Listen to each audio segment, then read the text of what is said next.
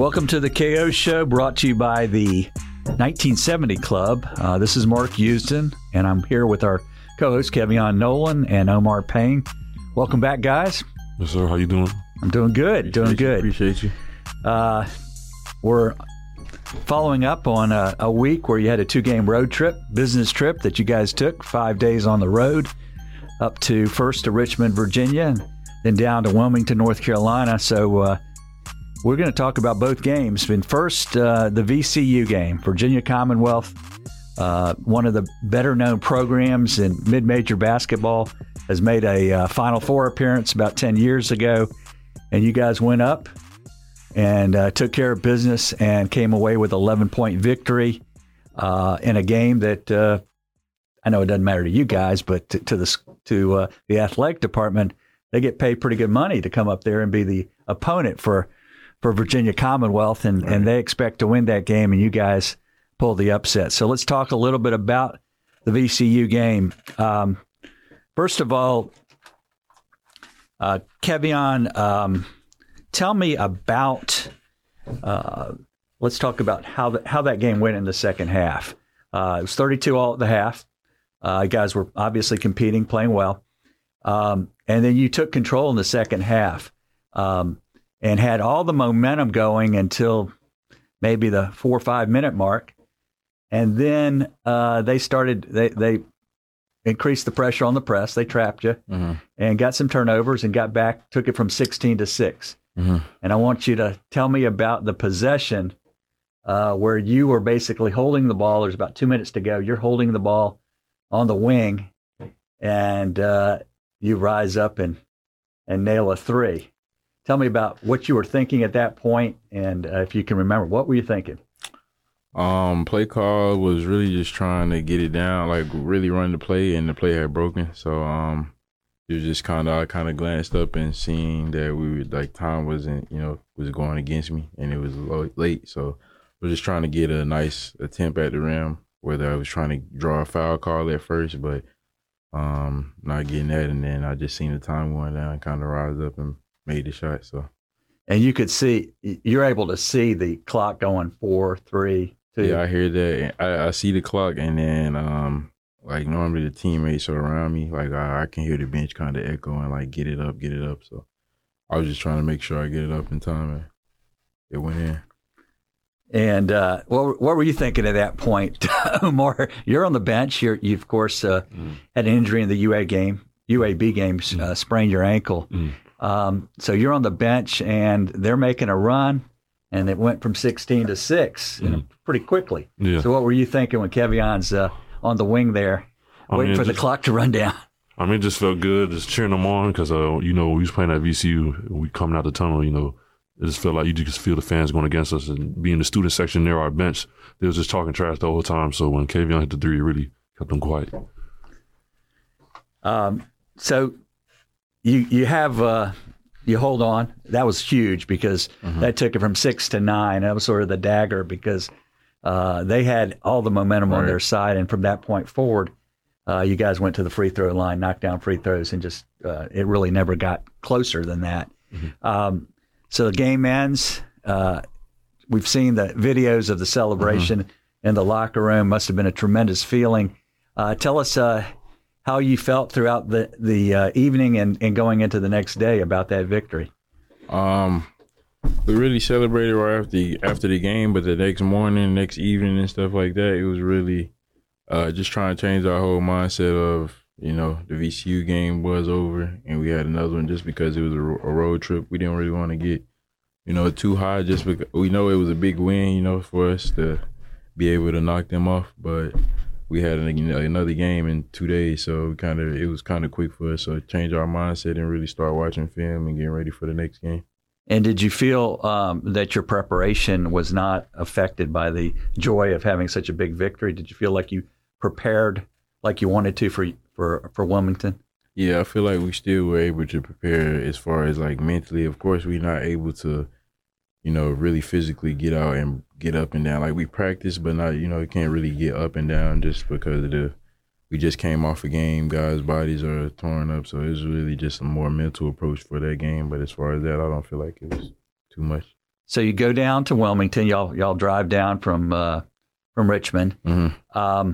You obviously respected Wilmington as an opponent, even though you beat them handily last year. Right. They're playing very well they were on a 6-game winning streak. How did you feel? And they got off to a tremendous start. I think they hit everything. It was 32-10 very early, and Mike Marsh goes down 4 minutes into the game. So did that take a toll on you or your guys emotionally when Big Mike goes down? Omar's sitting on the bench already. He can't play. Right. So you're really hurting in the post. For sure. So we already knew that, and it was kind of quick for us, like, going out. We feel bad for anybody that goes out that's one of our, teammates or brothers that's getting hurt, just because we don't want to see our teammates hurt or down like that, just because we've seen people get injured and things like that. So, it definitely kind of hit us a little bit, but like we always are built to do, is just trying to give like the next guy up mentality, really, and just kind of feed off of that. Yeah. So for sure, it kind of hit us, and I don't know, we just take that loss for sure. Just gotta take that one. And you're you had to change quite a few things, I assume, when you don't have Mike Marsh, you don't have Omar Payne. Mm-hmm. That's a lot of what you guys do as a team goes through the post. Right. So how did that? Did you have to make significant changes, particularly going into the second half? Yeah, just Mike? because we just had to play with lineups and things like that we're not used to playing with it. So all of this is just gonna prepare us for down the road when it comes down. Because who knows who will go down when conference play starts and things like that. So, it might look bad now, or that was a bad game, but we'll get something positive out of it, like being able to, if they get in foul trouble, we'll be able to learn how to play with guys, 4 guards and 5 guards, different lineups. So it's early right now. We just got to really learn from that. Okay. Yeah. Well, Kevion, I want to talk about a game actually from about 10 days ago. Trinity Baptist came to town, obviously a non-D1 game. You guys, have a superior talent advantage. But for the fans listening out there, if you watch NBA basketball, there is something called a 2-for-1. And that's when the clock is down to about 40 seconds. They have a 24-second clock. And you want to get a shot off. The NBA players do this all the time. They come down and get a shot off in the first 10 seconds of the shot clock. So the other team, even if they use all 24 seconds, can get your team can get a second shot. They call it 2-for-1. So watching the end of the half, and you're playing Trinity Baptist, and you're bringing the ball up the court, Kevion. There's about 45 seconds to go, 30-second shot clock, and Coach Mincy's yelling at you, 2-for-1, 2-for-1, 2-for-1. And the next thing I know is you pull up from about 30 feet, you use your dribble, you pick it up, and you're looking for about a 30-footer. I guess you're trying to draw the foul, and then you put up a really off-balance 30-footer that rims out. Yeah.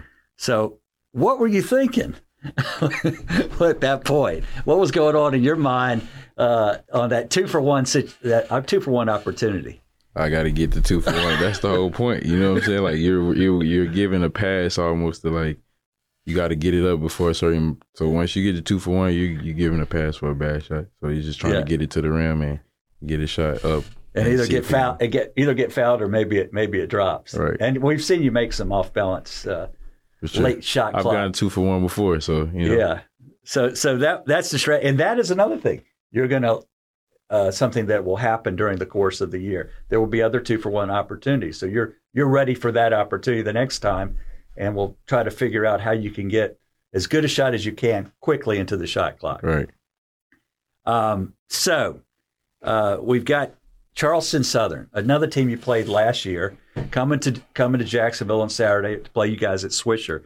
How much do you know about? We're midweek before the game. How much do you know about this Charleston Southern team and how it may be different than the one you were able to defeat up in Charleston last year? So we'll dive really more into like personnel and all of their sets and things like that tomorrow. Like, so these first couple of days really just been us working on us as far as just tightening up defensively, running our offensive sets, just working on us really in this first half. So I know we'll be well prepared for them, and once they come in, we'll lock in on what they do, this new team, and just kind of move on from last year. You know, I didn't get to play those guys last year, so Right. it's still my first time playing them, and you know, just ready to get back on the winning. Yeah, that was early last year. You had the knee that was giving you trouble that Right. caused you to miss a bunch of games early. Omar, coming home, you've had a couple of road trips already, and now you're coming home to play a Division I opponent. Really, your first Division I opponent at home. Are you looking forward to coming back to Swisher and getting a chance to play in front of the home fans? Oh yeah, definitely just a first home game, D1 game. So this is a good show to put out. And I know you've been struggling with the ankle, and it takes a lot of getting a lot of therapy, trying to get that swelling down. Yeah. Is it still day to day as to It's still day to day. Yeah, see how I feel. Well, we could use you because without Big Mike, we really need you. We need some post presence. So hopefully you'll be able to contribute some coming up very shortly. So we'll be back with our second segment. We're going to talk a little bit about what we're just talking about, overcoming adversity, whether it's physical, mental, or otherwise, as college athletes. Back with segment 2 of the KO Show with my guest and co-host, Kevion Nolan and Omar Payne. Guys, one of the things that this JU team has faced, and each of you individually has faced in this early season, has been adversity. Whether it's physical adversity, like an injury, an ankle sprain. Kevion, of course, in your career, you've had the knee that's given you problems from time to time. Sometimes it's a personal matter, family matter, and sometimes it's a slump. And Kevion, as great a shooter as you are, you've had games or short spells where your shot's not falling. So tell me about how each of you deals with adversity, whether it's on the court, off the court, and how you keep yourself positive and moving forward throughout the season. Kevion. I really depend on just like my positive inner circle that I have. So I'm a real close-centered, laid back guy, really. So when I'm going through things, just really my circle is really positive and always just really trying to, keep my head in the positive matter. So if I'm getting a slump on things like that, always just telling me things like trust your work and, everybody goes through shooting slumps, whether it's if it's family reason, I normally keep that in-house and we're always pretty positive. So I'm just really trying to have a positive approach to things just because it's, that's how life is. Everything can't just be real smooth and everything like that. You got to know, problems come with everything. So that's just really the approach that I have to everything mentally. Who's your circle, if you could share that with us? I have my 3 close friends from back home. I got my sister, my mom, my dad, my aunt. So really my family, and even the ones like my roommates or I got coaches, just those lifelong relationships that I have with everybody. So whether it's my grandparents or anything like that, I can really go to anybody in my family and just really, talk to them personally about certain things. And Omar, how do you deal with it? We're obviously dealing with an ankle injury right now, keeping you out of the lineup. You've had other adversity, we all do. Who do you depend on, and how do you work through adversity? I mean, one way I work through adversity, I feel like it's just really just the mental part is really just how you think about it and how you think about the situation. With me, I feel like when something happens, it could always be worse, and then I can know it's always going to get better. So I just try to keep those 2 things in mind. And really, my circle, like Kay said, I have my 2 good friends, and then my mom, my sister, my coaches too, and then my roommates. And 2 good friends. Those are not your mom. You said your mom or your sister, but we're talking about 4 people then, right? Yeah. Yeah. So some people will say, I feel like it's automatic with those 2. Yeah. So. Yeah. Your mother and your sister are obviously very good friends, but you have 2 other friends that help you with that. And you guys take advantage of some people. Sports psychology is a big thing. Is that? Let's talk about each of you. Are you a believer in that? Is that something that you feel is helpful to you, or that you would pursue? I feel sports psychology. I feel like if it's whoever it fits, because everybody have different ways they handle certain issues. So I feel like that is a good in like in the NCAA to be able to have, if somebody needs somebody to go talk to and they're actually able to help them deal with certain emotions and things like that, that's cool. But me, I feel like that's great for them. But me, I haven't like personally just went to one to talk to it. So. Right. That is available as a service Right. if you need psychological Right. Yes. assistance. So I feel like it's definitely a big thing. How do you feel about that, Omar? Some people are advocates of having a sports psychologist or psychologist for that matter help them get through difficulties, and some people, as Kevion says, is he's able to with his network, his circle, is able to get through things. Like I'm saying, like, I'm just blessed to be able, like, both of us are just blessed to have like certain outlets. Not everybody has certain outlets like we do. Is that how you handle it, Omar? Yeah. I definitely understand that people got some different views on it, but I mean, it's not something you can knock. Like you could try it to see how it is. It's good to get like a different view from a different person, and then that's the profession. So I'm sure that they have a lot of knowledge they could spread with you. And Omar, I'm not going to dwell on this because this was just a little thing in the past. It wasn't a big deal, but it could have been challenging for you mentally.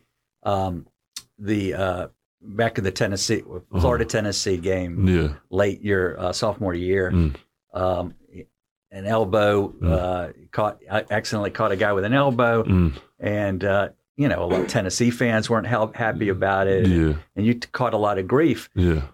How did you deal with that particular situation where pressure was being put on you? Because of that answer, a lot of attention was being put on you. I feel like those moments is really how you make it. So with that, when it was happening, I didn't take it too serious. I thought it was more funny than anything because, I mean, I really didn't expect fans to really be like that. I never caught a moment like that. But when it really happened, I just took it all in and just used it as a big joke because, like, I mean, the situation happened, but I felt like it was an accident and, And that's not the type of player you are. Yeah, I know who I am, so yeah. Yeah, there's some players, as you well know, big players that are constantly Draymond Green would be a great example, guys, right? Yeah. Draymond's always trying to get the edge on somebody with a little physical play, but that's not even who you were. So you found it humorous that people thought there was something more to it than there was, just an accident. Yeah, exactly. I mean, if you're my teammate, you would know. And my teammates I used to play with, so it's not like something that's going around. That's what Omar does, Well, guys, we're going to come back to the show with segment 3, and we're going to welcome one of your teammates, a freshman, our first freshman to be a guest on the show, Jacksonville's own or Orange Park's own Josiah Sabino, and we'll be back with Josiah and talk a little bit about his history and coming to JU. Back with segment 3 of the KO show, and we've been joined by our guest today, Josiah Sabino, a freshman from Orange Park, Florida, and was Player of the Year last year, Northeast Florida High School at Orange Park, and believe it or not, became one of the first Jacksonville area stars to commit to JU and is now in his freshman year.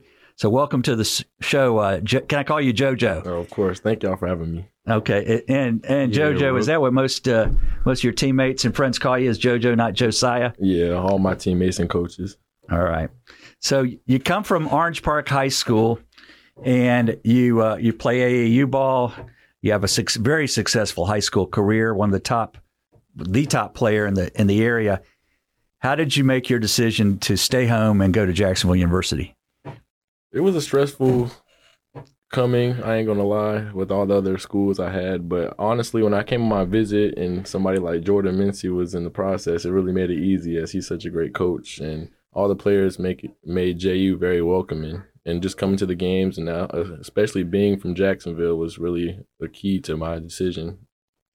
And at Orange Park, tell us a little bit about your basketball career there and some of the other sports you played at Orange Park. You were not just a basketball player, as I recall. Yeah, I did swimming and track. I went to states for both of those. I could have went to college for those, but I stuck with my passion with basketball. And I had a great 4 years at Orange Park. It wasn't always the best every day, but I made it work and worked hard and dedicated every day to become the player I am today. And swimming. That's an unusual. You don't hear many guys in basketball say, "Yeah, I lettered in high school and swimming in basketball." What events did you do? However, I don't know if you know this because you guys are so young. Anybody here know who was one of the greatest basketball players of all time in the last 30 years that was a swimmer in high school? Anybody? Michael Phelps? No. How about Tim Duncan? Oh, wow. Oh, yeah. Tim Duncan, you know that. He played basketball. Yeah, he's from the islands, right? That's right. He's from the islands and Virgin Islands and was a swimmer. So you got that going for you. Yeah, it really helped JoJo. It really helped me with my body. Like, it allowed me to get more athletic and lose some of the baby fat I had back in the day. But a very lonely sport to train for, isn't it? Yeah, it is. When you put your head under the water, you only got one thing in your head. It's that line under you. But that really allows you to clear your head and get what you need to do. So let's talk about this year so far. Coach Mincy has got a veteran team.